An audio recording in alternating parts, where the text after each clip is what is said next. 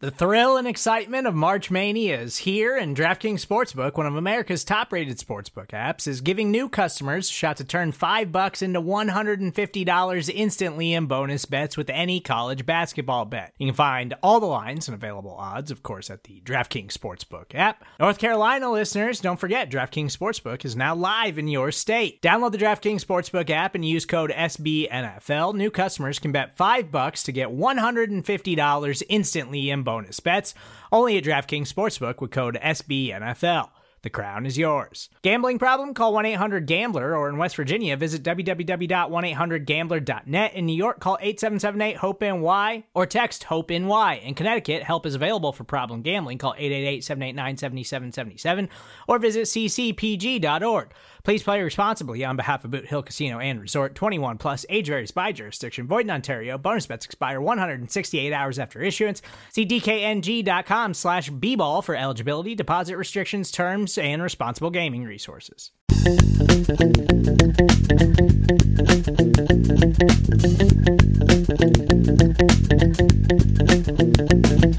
Welcome back, Buffalo Bills fans. It's Matt Warren, editor-in-chief at BuffaloRumblings.com and the host of Buffalo Rumblings Q&A.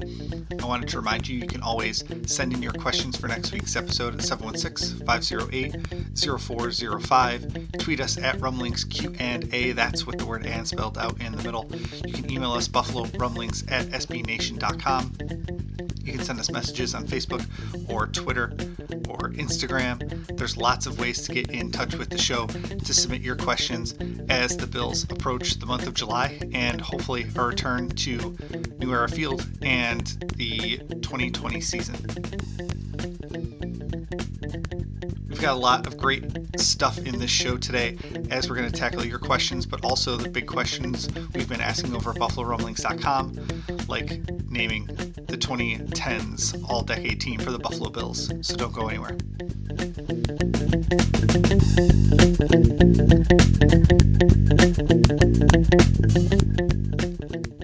Our first question comes from Twitter over at Rumblings Q&A. And it comes from Sean Tracy, who asks us, if the rookies pan out in training camp and preseason, do you think that Cole Beasley could be a decent trade for draft stock? Let's start with a few basic assumptions here. First, that Gabe Davis and Isaiah Hodgins, the two wide receivers that the Bills drafted this year, and of course Stephon Diggs come in and all have great preseasons, great training camp, and can learn a brand new offense really quickly. Now Diggs, I'm not really worried about with that. He's been in the NFL. He understands systems. But Davis and Hodgins are coming in developmentally. They weren't, a first round pick or second round pick. They were later round picks. Gabe Davis in particular ran a very limited route tree in college, so he's going to have a steeper learning curve as well. But let's just assume, for the sake of this question, that all three of those guys come in, play great. That leaves you with John Brown also and Cole Beasley. So you've got five players that come in and play great. Even let's throw in, Robert Foster and Isaiah McKenzie into the mix. All of those guys play great, and the Bills have this glut of receivers that they think they can count on heading into the 2020 season. I think that's a pretty big assumption, as I think I just said. They didn't trust Foster and McKenzie enough. They didn't tag McKenzie with the restricted free agent tender. They didn't trust Foster and Duke Williams enough that they went out and drafted guys in the 2020 NFL draft, especially with Hodgins in the 6th round, saying we thought he had a good chance to make the roster. They obviously don't think that those guys that were here last year are good enough to be worth counting on in Duke Williams and Robert Foster. So, and even Isaiah McKenzie. So let's talk about that for a second, that they didn't think that those guys were good enough at wide receiver. So they went out and tried to upgrade. And then even the guys they upgraded with, they wasn't necessarily a priority. It was guys in the later round of the draft. So that's just to say, I don't think it's very likely that all of those guys can come in, or the guys that were here last year can step up and make Cole Beasley expendable. Let's just start with that premise first. Okay. And let's go beyond that and say that they do all of that and they play super well. And then Cole Beasley is sitting there and he's had kind of a mediocre offseason and preseason. And the Bills are sitting there at the end of August saying, hey, we might be able to get something for Cole Beasley. Well, even if all of that happens, which, like I said, not likely. If the Bills were to trade Cole Beasley, the Bills are still on the hook for $4.5 million in signing bonus that they've already paid to Cole Beasley. So his base salary in 2020 is $4.4 million.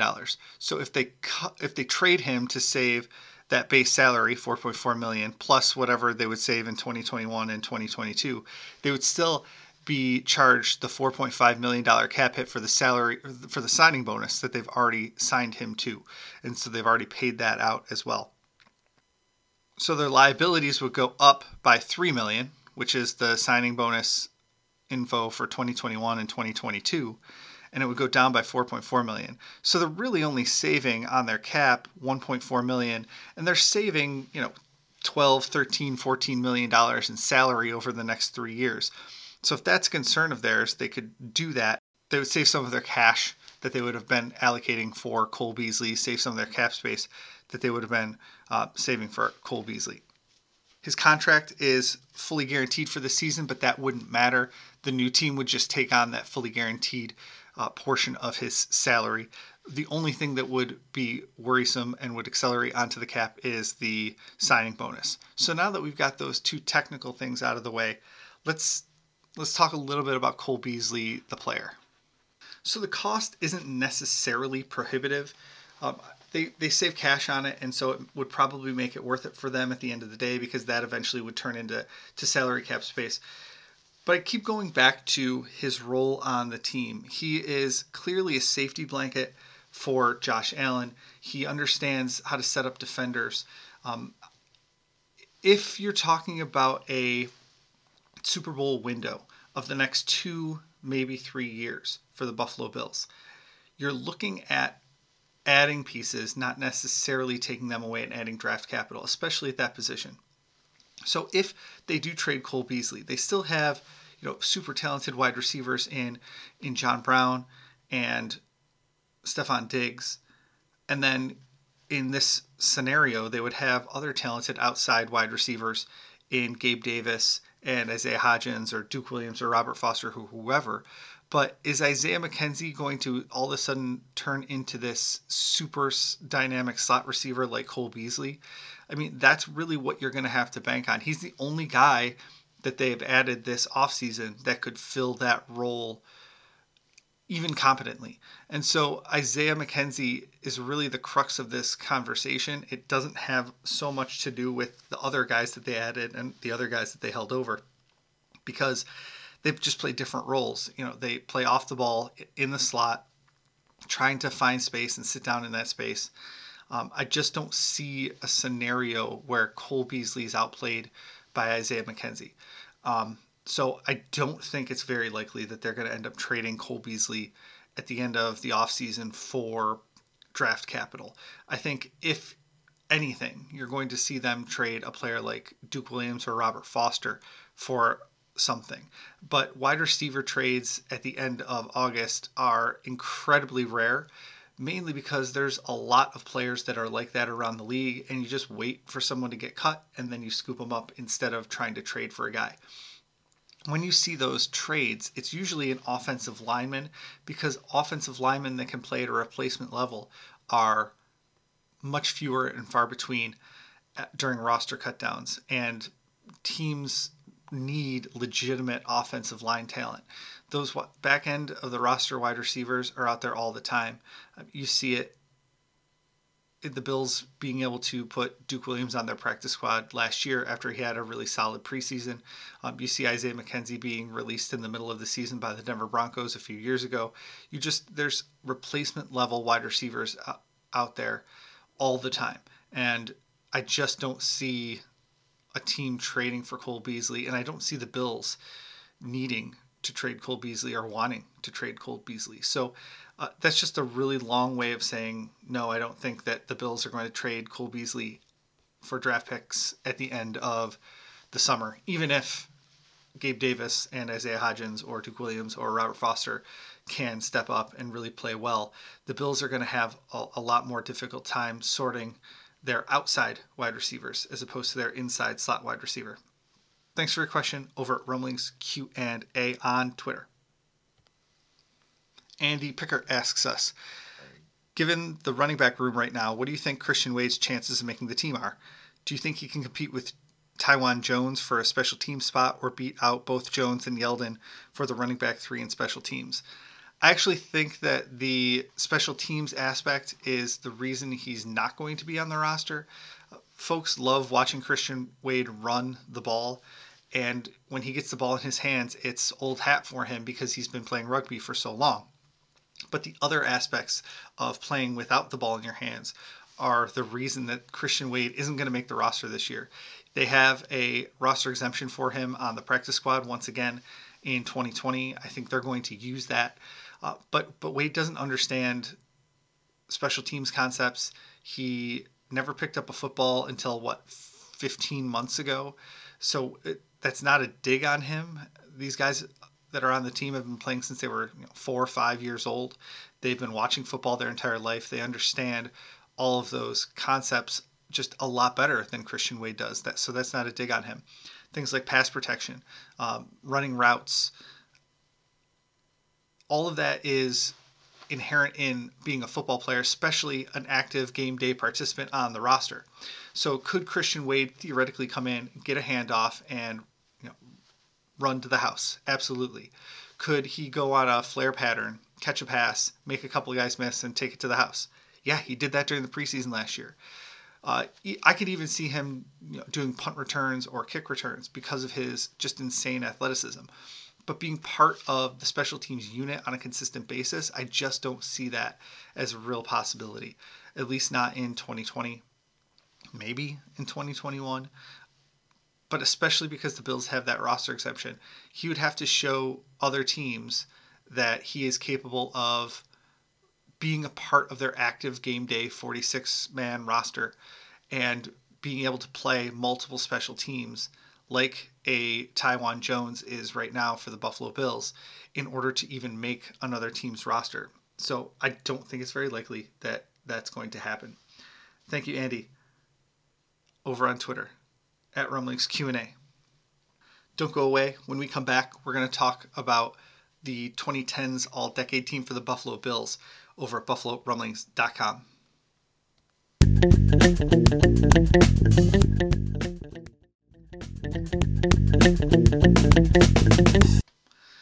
Over at BuffaloRumblings.com, since the beginning of June, we've been running daily polls on who should be a member of the Buffalo Bills 2010s All-Decade team. So other outlets may have, announced who their All-Decade team is. We're having all of our fans vote. And so I'm going to make my votes live here on our podcast. And we're going to start with the Buffalo Bills All-Decade team quarterback. So if you go, and I'll put links to all this in the show notes, but the three options were Ryan Fitzpatrick, Tyrod Taylor, and Josh Allen. And I was looking back at these compiled stats for each of these three players over the course of the decade. The quarterback hasn't really been a barren wasteland for the Bills. They've had guys that can get by and play middle of the pack, middle to bottom end of the pack quarterback for the entire decade. That's why they had chances to make the playoffs and eventually did make the playoffs. So when you look at these three guys, I think Ryan Fitzpatrick's career has been better than all the other guys, certainly longer. But if you look at the overall stat line for Ryan Fitzpatrick, 60% completion percentage, over 10,000 yards, 71 touchdowns, 6.75 yards per attempt. He also had 625 yards on the ground. Tyrod Taylor had almost 9,000 rushing yards, 51 touchdowns, only 16 interceptions for Tyrod Taylor as a member of the Buffalo Bills. That's a great stat line. 7 yards per attempt. Also had almost 1,600 yards rushing and 14 touchdowns. Josh Allen dwarfs in comparison, just 5,000 yards, 30 touchdowns, 6.6 yards per attempt, and then 1,100 rushing yards with 17 rushing touchdowns. Man, they love giving him the ball at the 1 yard line, not to punch it in. So just going on cumulative stats, you have to give the nod to Fitzpatrick. He's got way more yards than anybody else, over 1,000 yards more. He's got more passing touchdowns than anybody else by a lot. He's got 20 more passing touchdowns than Tyrod Taylor, and 41 more passing touchdowns than Josh Allen. So I'm going to give the nod to Ryan Fitzpatrick here. I know that the fans made it actually a 3-horse race. All 3 players received a good chunk of the vote, but it looks like Josh Allen's going to take that home. Buffalo Bills fan recency bias and the love of the Josh Allen kid are 2 reasons for that. But I'm going to give my pick to Ryan Fitzpatrick.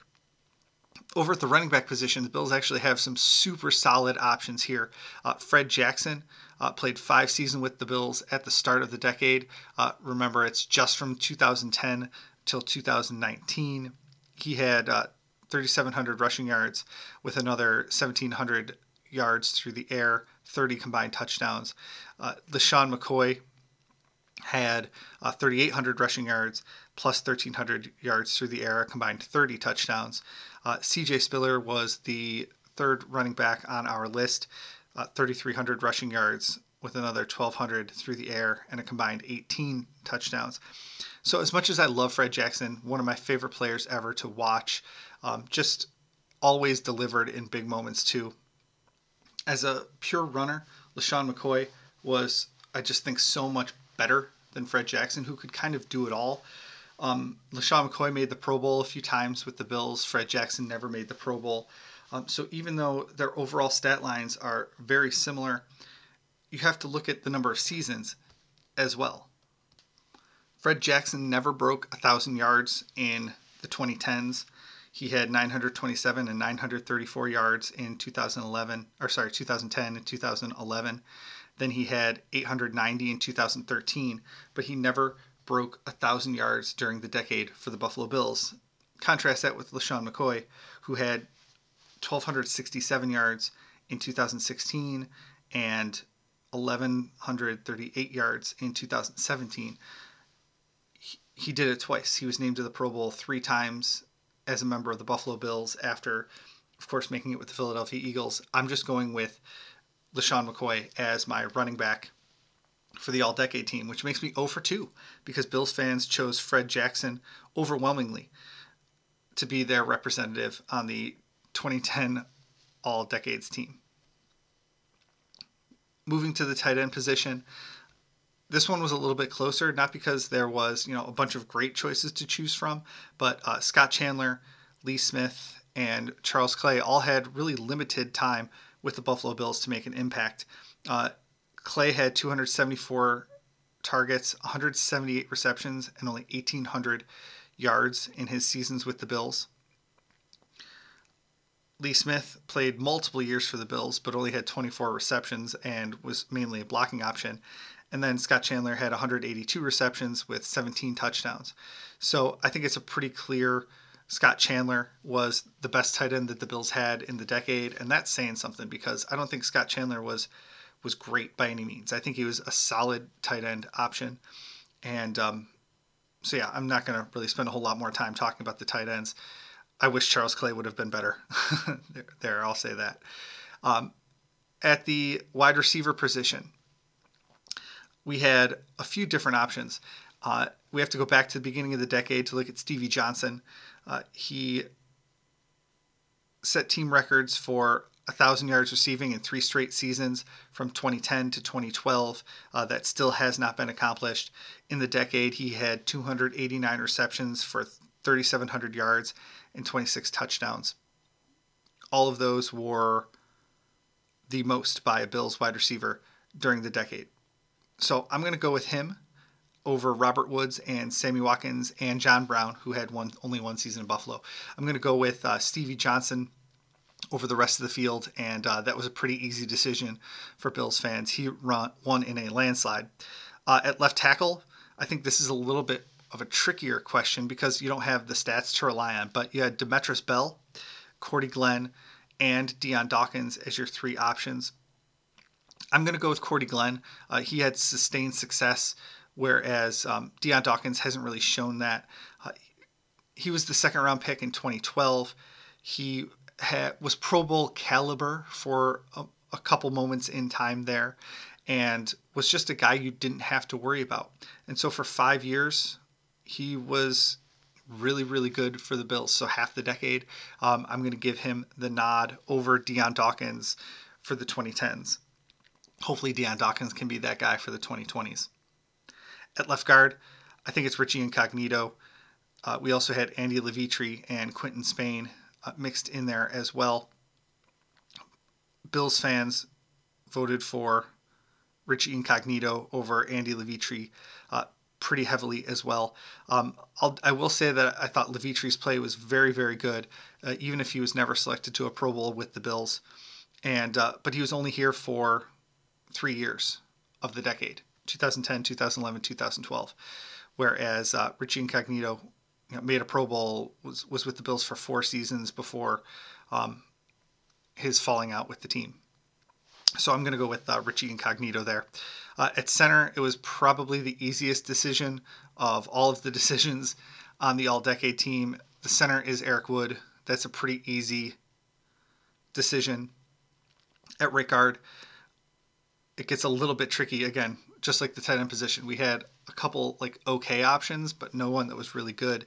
Craig Urbick was a guy that played really well for the Bills for a stretch there. John Miller was a serviceable option at right guard, and then John Feliciano, who's played there very recently.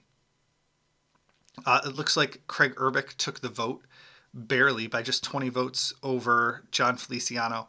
I'm also going to go with Urbick. I've heard Eric Wood talk about how solid Craig Urbick was at right guard, and he really locked down a position that was a struggle for the Bills to lock down for a period of time before that. So I'm going with Craig Urbick as my right guard on the All-Decades team. At right tackle, you have Eric Pears, Chantrell Henderson, and Jordan Mills and Cody Ford. That is not a great list of right tackles, ladies and gentlemen. I think of all those people, Chantrell Henderson was the most talented. He obviously had different issues off the field with his Crohn's disease and marijuana usage, which kind of limited not only his draft stock, but his ability to play in the league. And that was, we didn't even mention Cyrus Kouandjio in this conversation, which is another piece of that conversation. But I guess we're going to go with Eric Pears. He started 56 games for the Bills, 40 at right tackle. So, that's more than 2 seasons as the right tackle of the Bills. I don't know if any of the other guys can do that. Maybe, Jordan Mills can. But it's really a toss-up for me between Pears and Mills. I will go with Eric Pears, just because I always felt like the team should upgrade from Jordan Mills, and I don't remember thinking that when Eric Pears was the right tackle. Second wide receiver after the first wide receiver, so we eliminated Stevie Johnson, came back to Robert Woods, Sammy Watkins, and John Brown. I'm going with Sammy Watkins based on talent alone. I think Sammy Watkins obviously played his way out of Buffalo and didn't do himself any favors, but when he was at his best, he was a dynamic wide receiver, and I want that guy on my all-decade team. He, like I said, had 2,400 yards and 17 touchdowns for the Bills in the decade, which is just about the same as Robert Woods did, but Watkins was dealing with injuries, some of them self-inflicted. So I'm going to go with Sammy Watkins as my wide receiver 2. And then finally, we had an offensive flex position. So this gave us a chance to rectify some wrongs. It took the top running back that was left, the top wide receiver that was left, and the top tight end that was left, and put them on here. Now, in our all-decade post, it was LaShawn McCoy, Charles Clay, and John Brown. I put LaShawn McCoy in as my running back, which means that Fred Jackson would have been here, and I would put Fred Jackson in as my offensive flex over Charles Clay and John Brown. So my team looks very similar to the one that the Bills fans picked, obviously except at the quarterback. I had Ryan Fitzpatrick as my all-decade quarterback, LaShawn McCoy as my all-decade running back, Scott Chandler as my all-decade tight end, Stevie Johnson as my all-decade wide receiver, Cordy Glenn at left tackle, Richie Incognito at left guard, Eric Wood at center, Craig Urbick at right guard, Eric Pierce at right tackle. My wide receiver 2 was Sammy Watkins, and my flex on offense was Fred Jackson. You can go vote in those polls over at BuffaloRumblings.com. We're starting the defense this week now that we're done with the offense, and we'll put together our complete list of the 2010s all-decade team for the Buffalo Bills. Make sure you go let your voice be heard. Thanks for listening to this week's episode of Buffalo Rumblings Q&A.